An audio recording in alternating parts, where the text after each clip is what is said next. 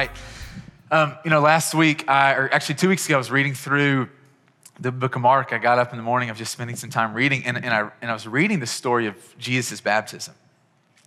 And I've read this story, many times throughout my life, but there was something about this day where the details of the story, man, it was just grabbing my heart, grabbing my attention. There was something that was stirring in me, and I don't know if it was like because I knew that we were having baptism night tonight, that 2 weeks ago my mind was going there, or maybe even a little bit closer to home. It's super special for us as a family. Our oldest daughter, Finley's getting baptized tonight, which is awesome. But my mind was just really drawn towards Jesus in this story. And I started to wrestle with some of the questions. I don't know if you've ever read the story of Jesus getting baptized, or if you've ever really thought about it, but I was reading it and just going, man, why did Jesus get baptized? You ever thought about that? I started to wrestle with, man, do I really understand the depth of meaning and the gift of what baptism is? And so, coming into this week, I was planning on talking about what it looks like for followers of Jesus to engage in culture in this tumultuous time. Andrew and I asked our family, hey, what were places of weakness that you discovered this past year? And so we've just kind of been going through topically based upon your feedback. And one of the things that you shared was, man, I don't know how to be a bold, faithful follower of Jesus in the midst of the culture that we find ourselves in. So I was preparing for that easy teaching today. And I woke up, honestly, I was feeling like, okay, God, I think you've given me some direction and clarity. But I came in Thursday morning, I was spending time with the Lord in prayer, and I felt like I just didn't have peace about speaking into culture. I felt like this morning we were supposed to talk about baptism, and I'm like, Lord, I haven't been working on a sermon about baptism, and we have a newborn baby, and there's all these things going on, and I just felt like the Lord was going, hey, just trust me here. We need to talk about baptism. And so this morning we're going to look at Jesus' baptism for the purpose of extracting the fullness of the gift of what baptism is. And so there are a couple things I wanted to share before we jump in. I believe that there are some of you here this morning that the Lord is calling to take the step of baptism. I'll let you know a little bit of my story. I grew up in church. Mom and dad love the Lord, taught us about the Lord, prioritized church. So unbelievably thankful for the foundation that they laid. Gave my life to Jesus and got baptized when I was 11 years old. And, story kind of goes on from there. Go to high school, go to college, and get out of college, we plant Ethos. And actually my senior year of college, we start Ethos, and I start to just really wrestle with some things. We start having these baptism nights, and I start feeling this inside of me like, man, did I really know what I was getting into when I got baptized when I was 11? Did I know the fullness? And it's like, no, of course not. Like, no one knows. It's like marriage. You have no idea the fullness of what it entails, but you step in and it's covenant. And so, 22, 23 years old, I'm wrestling with, man, do I really understand baptism? The answer was no. When I was about 26 years old, I was driving to work one day, driving in from, our house in Mount Juliet, and I just feel the Lord stirring me like, Brandon, you need to get baptized. I'm like, Lord, I got baptized. And it was just this, this kind of back and forth. And what I felt like the Lord was saying, it's like, it's not that the first baptism didn't work. And I'm not here to preach rebaptism. That's not what I'm trying to do. I'm trying to tell you my story and the way that God was stirring in my heart. I felt like the Lord was calling me about 10 years ago, Brandon, you need to step into a surrendered life.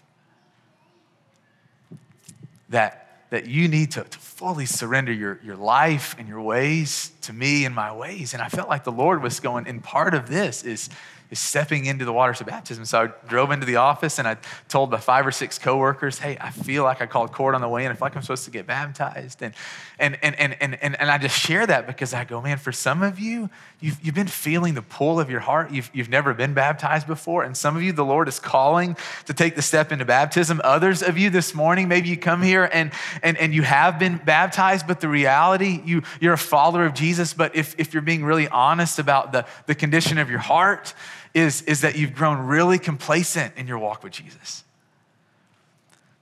man, that your faith is kind of stale, that there is this spiritual fog that has kind of set in your head and your heart. And this morning, I don't think the Lord's calling you to get rebaptized. I think the Lord, what he's wanting you to do through this teaching is to remind you of the abundant life, to breathe some of the fresh air of the Spirit, to move the fog away so you can understand and be reminded of this amazing life that you chose to step into whenever you gave your life to Jesus. And I believe that for all of us, especially those of us who are followers of Jesus, man, that I think God wants to use this story looking at his baptism, man, to stir up this zeal in us. Man, to see people who are in our families and that live in our neighborhoods, that work with us, that are not followers of Jesus, I believe that he's wanting to stir up in us this zeal to see people give their lives to Jesus. And for us not to be bystanders or for us not to be people on the sideline, but for the work of God to flow through our lives to help people step into the abundant life of Jesus. So this morning, we're going to jump in looking at Jesus' baptism so we can extract the beauty and the meaning that's intended. And so I want to invite someone with a loud, confident voice just right now to stand up and to read Mark chapter 1, verses 1 through 13. Who's going to do it? Who's going to be the brave soul? You're like, this is a weird church. Like, this is not how you're supposed to do church. It is. Hunter broke the barrier. Like, there you go. Yeah, Mark chapter 1, verses 1 through 13. Read it loud. The beginning of the good news about Jesus the Messiah, the Son of God, as it is written in Isaiah the prophet. I will send my messenger ahead of you who will prepare your way. A voice of one calling in the wilderness. Prepare the way for the Lord. Make straight paths for him. And so John the Baptist appeared in the wilderness, preaching a baptism of repentance for the forgiveness of sins. The whole Judean countryside and all the people of Jerusalem went out to him. Confessing their sins, they were baptized by him at the Jordan River. John wore clothing made of camel's hair with a leather belt around his waist, and he ate locusts and wild honey. And this was his message. After me comes the one more powerful than I, the straps of whose sandals I am not worthy to stoop down and untie. I baptize you with water, but he will baptize you with the Holy Spirit. At that time, Jesus came from Nazareth in Galilee and was baptized by John in the Jordan. Just as Jesus was coming up out of the water, he saw heaven being torn open and the Spirit descending on him like a dove. And a voice came from heaven, "You are my Son, whom I love. With you I am well pleased." At once the Spirit sent him out into the wilderness, and he was in the wilderness 40 days being tempted by Satan. He was with the wild animals, and angels attended him. Thank you, Kimberlyn. The word of the Lord, Mark 1. You know, I love the way that Mark starts his account. He's sitting down, he's trying to tell the story of Jesus. And this is where he begins. He begins by talking about Jesus' cousin, John the Baptist, this man who was going to pave the way for Jesus. And so John is in the wilderness and he's preaching this baptism of repentance, of turning your life around. And if you turn your life around, there's forgiveness of sins. And it says that the crowds are going out to the wilderness. It's not in the middle of Jerusalem, in the middle of town and life and culture and thriving. They go out into the country where John is because they're attracted to the message. They're attracted to the pureness of what is being preached by John's mouth. And so all these people are coming to John and they recognize there's something right, there's something beautiful about his message of, man, repenting. They look at their lives and they go, man, there are things that I want to turn away from. And so they're being baptized in the water. And it says that Jesus, the cousin of John, shows up. And Mark's account's very brief. You can go and read it in Luke to get a more thorough picture of what that looked like. But it says that Jesus showed up. He was baptized by John. You know, here's where I want to begin. There are 5 observations that I want to make. I encourage you to take notes. I encourage you to pull out your phone to write these things down. Don't just take my word from it. We are to be people who study the scriptures, who wrestle with this. And so I am not the authority who has it all figured out. I do come with spiritual authority to preach the word to us, but it's our job to go, man, is this actually true? Does this line up in other places? And so don't receive these words casually. Lean in this morning. Don't just take my word for it. Dig in and look for yourself. And so the first thing that I want us to look at this morning that we learn from Jesus' baptism is that baptism is bigger than just being about being forgiven of your sins. That baptism is bigger than simply being forgiven of your sins. There's this famous sermon in Acts that Peter gives in Acts chapter 2, where 50 days after Jesus has been crucified, raised from the dead, he is ascended to the Father. 50 days after this moment, Peter stands up to preach, and he's preaching to a crowd of 3,000 people. Imagine that. We have, 80, 100 people here today. Imagine if there were 3,000 people, and it says that the 3,000 people were cut to the heart at what he was saying. You know that feeling when something is just turning inside of you, where you know that something's been off, and Peter's preaching about Jesus and who he is, and the crowd's responding, their hearts are responding, and they go, man, what do we got to do to be right with God? You know that feeling where you go, man, I know that I'm not right with God. I want to be right with God. And he says, repent and be baptized, all of you, for the forgiveness of your sins. And for a lot of my life, growing up in church, growing up reading and knowing that passage of scripture that was incredibly important to me, when I thought about baptism, that was the fullness of what I thought baptism was. Man, it's the place that your sins are forgiven. And don't get me wrong, because that is a beautiful aspect to what happens in baptism. And to think that the God of heavens, who's seen all of my rebellious ways and all the times where I've gone my own way and did what I wanted, and the fact that because of Jesus, that because of my relationship to Jesus, my faith in Jesus, God would choose to lay on Jesus my punishment and the consequence for my sin and my rebellion and allow me to go free. That's a huge deal. I mean, that should stir up this love in our hearts to want to know what kind of God, to want to know this Jesus who would lay down his life, who would take our punishment. What kind of a man would do that for you? You see, but baptism is not just about the forgiveness of sins. It would be like you saying, man, I love the food culture in Nashville. Like, I just love the food. It's like, oh, really? Where do you eat? Man, I eat at Baja Burrito. Well, what else? Oh, I only eat at Baja Burrito. It's like, what are you talking? Like, Baja Burrito is a great part of Nashville.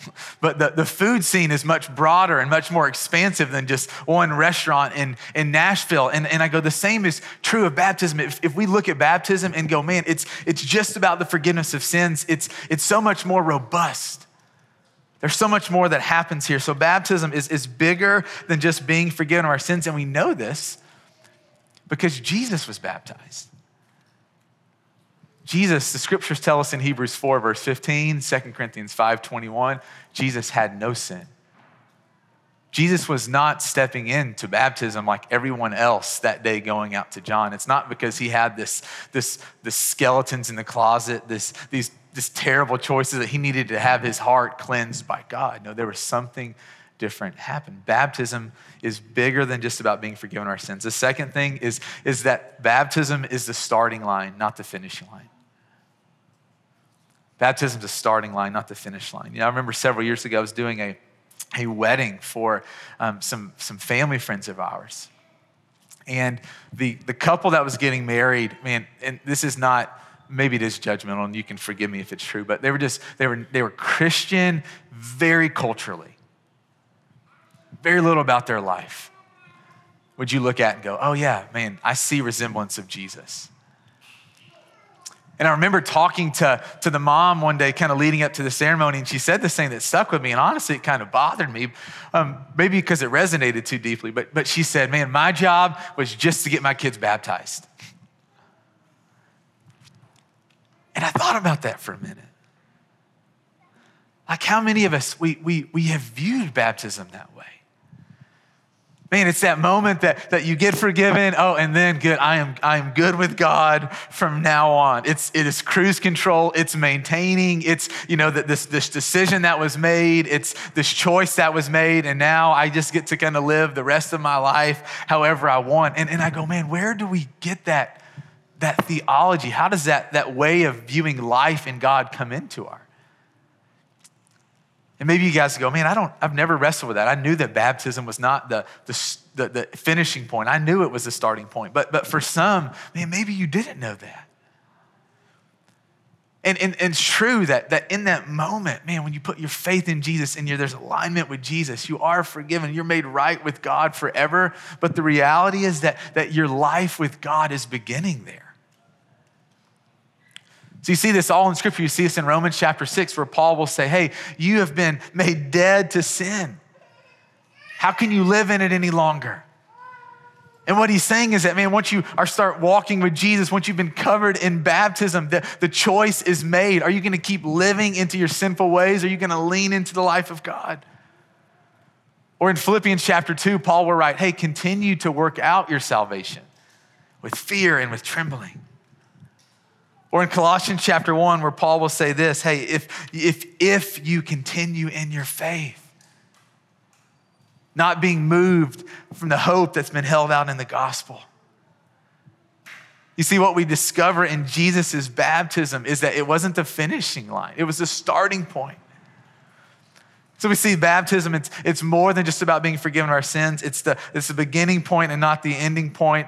The third thing I want us to look at this morning is that in Jesus' baptism, it was about Jesus stepping into what God created him to do. Baptism was this crossing over moment. You see, it was this moment that moved Jesus to begin his earthly ministry. And I love that God used the water to serve as this pivoting moment, this transitional moment, this starting point. I love the way that God used water to help us understand this, because God does this in so many other ways. He does this in our physical world. He does it in other places in Scripture. Let me give you an example. When a mom is about to give birth to her baby, what is the thing that breaks that lets you know that a transition's about to happen? It's the water. You know that for 9-10 months, that baby has been growing and has been developing, not in my stomach, nothing's happened here, but in the mother's womb, it's been growing and developing and developing all these amazing characteristics. And then the water breaks, and that's the indication that something's about to change. It's this moment where the baby was never intended to live in the mom's womb for forever, that there was this transition point that would be marked by water, that God was helping us understand something is changing. Something is shifting, but it's not just in our physical world. You see it in other places in Scripture. I love one of the most important stories in all of the Bible is what happens in Exodus. The Jewish people have a holiday, literally once a year. They gather with family and friends, and they retell and they relive this amazing story that happened. That's documented in the book of Exodus. When the Israelites, the Jewish people, were living in slavery under oppression for 400 years, and God, with a mighty hand and an outstretched arm, intervenes. And he brings his people out of slavery, out from under the rule and oppression of Pharaoh. And what is it that they had to cross in order to get where God wanted them to be? What was it? The water. You see, God, in his vastness of his creativity and his brilliance, he uses water in so many different ways to help us understand this crossing over. This stepping into that he desires for us. You see, baptism is this moment of stepping into what God created you for. Do you realize that? Romans 6, Paul says it like this. He says that we may live a new life. How many of you moved away from your hometown, you went to college in a different city? You don't have to raise your hand, but how many of you moved away because you wanted a fresh start? Or how many of you there's some giggles going on, nailed it. So how many of you graduated college and you didn't like the person that you were, you didn't like your reputation? How many of you moved to a different city? Again, don't raise your hand. How many of you moved to a different city because you wanted a fresh start? And there's nothing wrong with that. My point is that there's something inside of us that longs for the newness, a new life. And it's what we're offered in baptism. You know, the reality is it is possible to get baptized and to still live the same life that you always lived. If baptism is nothing more than a ritual, something that you're doing simply because you think you're supposed to, man, your life is not any different. There's nothing new about your life. You see, baptism, it does not save people. Faith in Jesus saves people. Jesus saves people. Guys, there's nothing magical about the water in and of itself. The power in baptism comes in what you're proclaiming, what you're declaring with your life. The power of baptism comes in what you're declaring to God and to the world and to the powers and principalities that we can't see. It's this declaration that you are choosing to live a new life. It's this declaration that you are receiving by faith, the gift of grace from God. It's this declaration that you're choosing to live a life dead to sin and alive to God. It's this declaration of union with Jesus. Not this special relationship with Jesus or with baptism, but special relationship with the one that you become one with in baptism.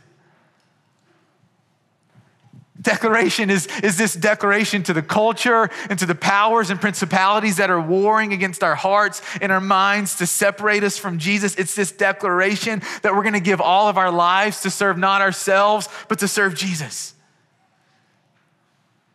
Baptism is this declaration that we are giving our attention to God, that we desire to be led by God, to do things God's ways. You see, baptism is this stepping into what God created. It's a crossing over moment.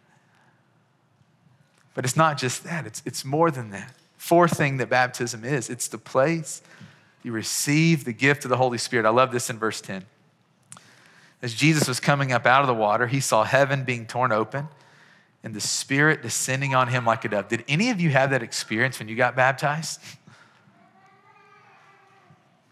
Like, okay, so I didn't either. So what do we do with that? And I read that for a long time and I'm like, man, okay, does Jesus just have like a different version of the Holy Spirit? Like, is there like the Holy Spirit and then there's like, the Holy Spirit for people like me? And what he was helping me understand is that no, we receive the gift of the Holy Spirit by faith.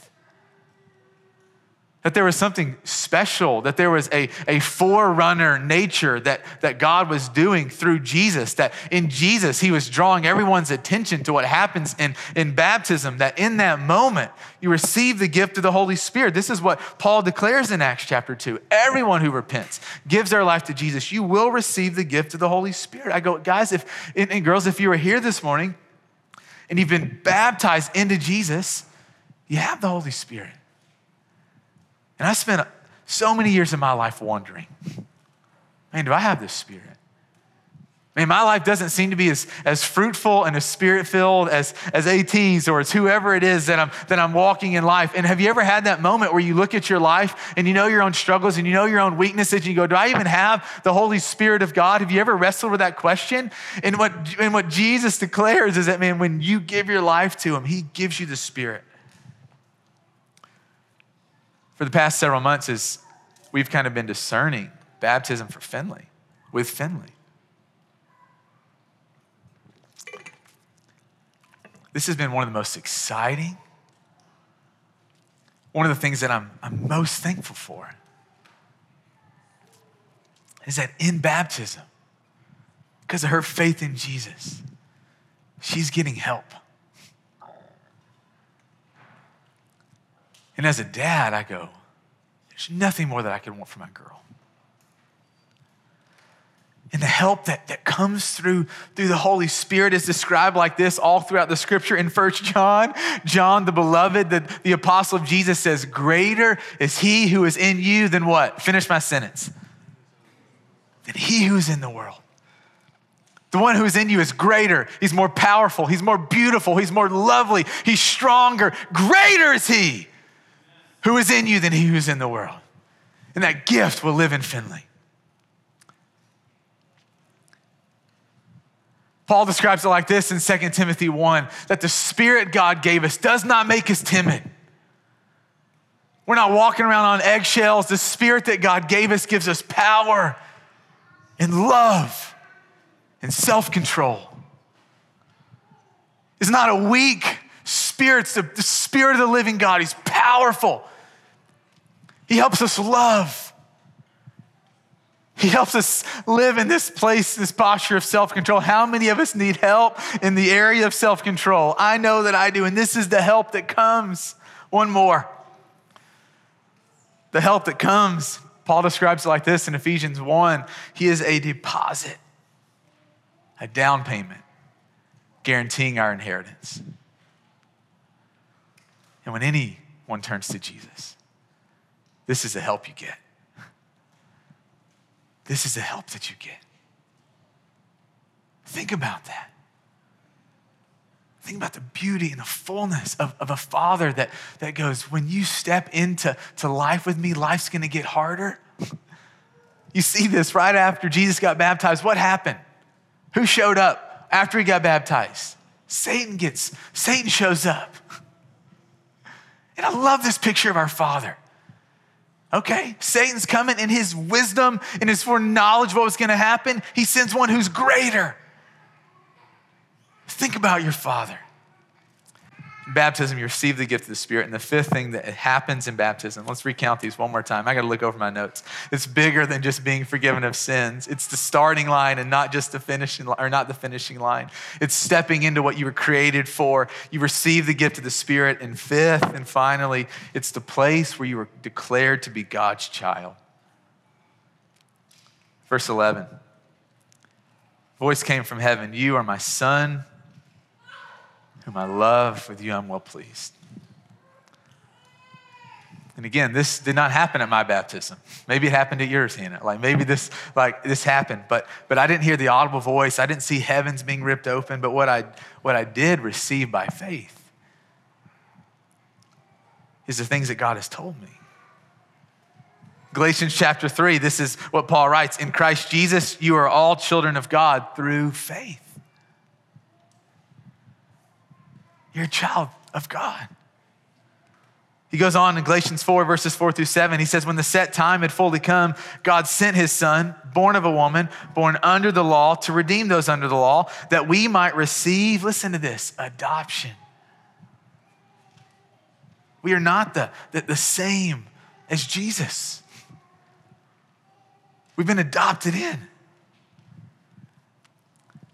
He says this, because you are his sons, because you're his daughters, God sent the Spirit of his Son into our hearts. Hallelujah. Thank you, Lord, the Spirit who calls out, Abba. Abba, the intimate.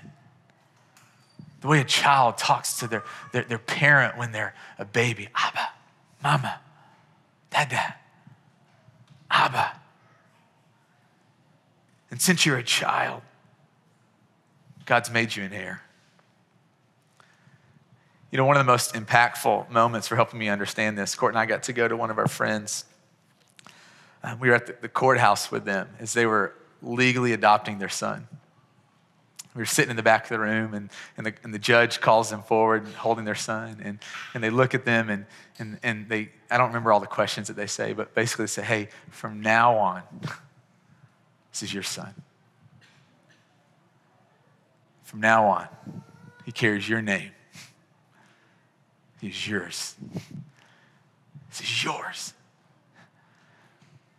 That this kid's life was forever marked, that he was part of this family. It was one of the most meaningful moments as this judge who had authority, who had power. I don't know how he has authority and power, but he does, and you feel it if you've ever been in a courtroom, and he declares this child to be their child, and I'm just weeping because I'm going, man, that's the picture. That God looks at you and says, Tom, you're my son. Lee, you're my son. Brian, you're my son. Kimberly, you're my daughter. Ann, you're my daughter. Cassidy, you're my daughter. And he looks at us and he declares it. And we, by faith, receive it.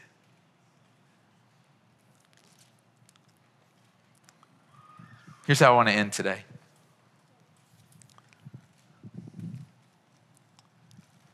Man, there is something that is so beautiful that happens in this.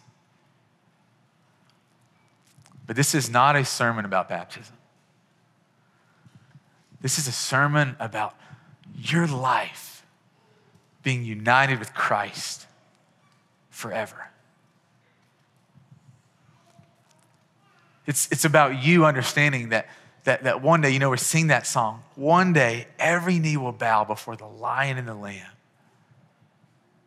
And Christ will look at you. And you have an opportunity in this life to prepare and to think about, to be ready for that moment. Where when you stand in front of God, the creator and the sustainer of life, the one who sent his son, for you to be able to say, I leaned my whole life by faith into the truth that you buried in the scriptures, this ancient book. I let my life be shaped and marked by it, that I believed in you and I followed you and I put my trust in you. And for you, it will be this glorious moment of walking by faith, not perfection. You're gonna stumble and you fall, but it'll be this moment where you can look at God in the eyes and you'll say, I knew it. I knew it. I knew you loved me. I knew you've come to save me. I knew it. And there will be a moment where all the promises of God are kept and they're fulfilled. And we have a chance in this life to let our lives be marked by Jesus, by connection and union with Jesus. So here's what I want to do. The same message that John preached is also the message that Jesus preached. You keep reading in Mark, and Jesus, he shows up and he starts preaching and he says, repent and believe the good news. Repentance can be this scary word, but that's not the way that the Father intended it. We do this all the time. Repentance is about learning. It's about correcting. It's about living rightly. And so repentance is a gift where we realize that in God, we've been walking ways that are contrary to his heart and his will. And by faith, we go, God, I'm going to align my life back under your lordship. Repentance should be the posture and the cadence of the follower of Jesus. We do it over and over. And we don't do it with shame. We don't do it with condemnation. We do it because it's a grace on our lives. So here in just a minute, I'm gonna invite you just to close your eyes, and I'm just gonna ask God just one question. And I want you just to pay attention, to let the Holy Spirit search your heart. This is what the Spirit does. And this is a question I'm gonna ask. God, is there anything that I am currently believing or doing that's keeping me from living how you intend for me to live?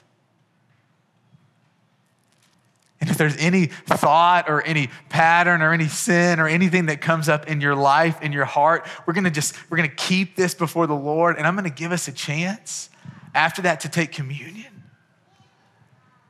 You know, what John says, the beloved John chapter, or 1 John chapter 1, he says, if we confess, God is faithful to forgive us.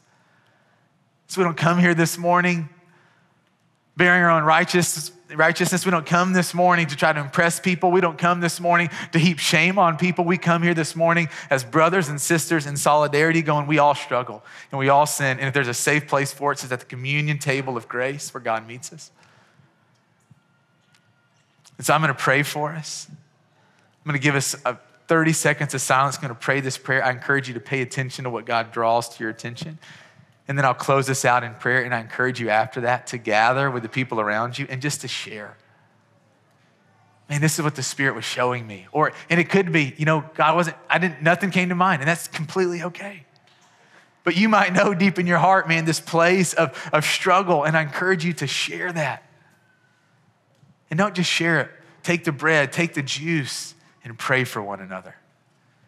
And I'll give us a few minutes to do this, and I'll call us back into worship. So I encourage you right now, if you're comfortable, close your eyes. I'm gonna pray, give us a few seconds for silence. I'll close out the prayer, then send us to communion. And so God, and first and foremost, if I said anything or did anything that was not in line with your heart, if I did anything that detracted from your glory, please forgive me, have mercy on me. And God, if there was truth that was proclaimed this morning, let it soak into our hearts and bear fruit. Lord, we don't want to just stand and look at Jesus. We want to be like him. There's so many aspects about his life that are challenging and difficult, but we look at our lives and we go, man, we want that. We want to be connected to you, Father, like Jesus was. We want to walk in the peace and the joy that you did. We want to help people around us come alive like you did, Jesus. And Father, there are things that we've stumbled into, patterns of thought or patterns of behavior that is keeping us from living the life you created us to. And so right now, God, by your grace, by the Spirit that lives in us, would you search our hearts? And would you bring to our mind, bring to our attention any place that we are believing something or that we are doing something that's keeping us from living the life that you created us for? God, right now we're by faith opening our hearts and our minds to let you show us, to let you speak to us.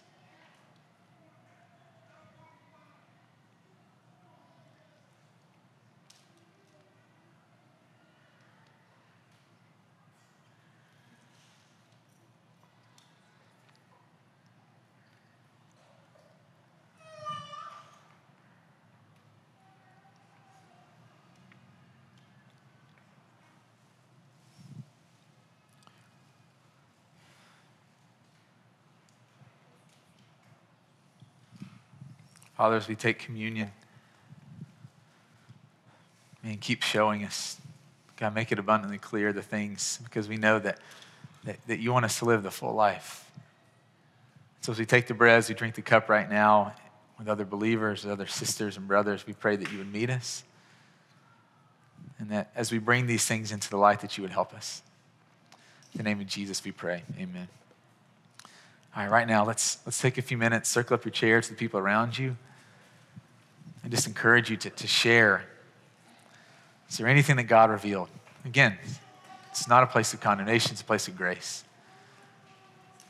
Let's be open, let's be honest, take a few minutes and share.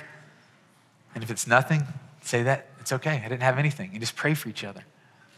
And I'll get back up in a minute and call us back into worship.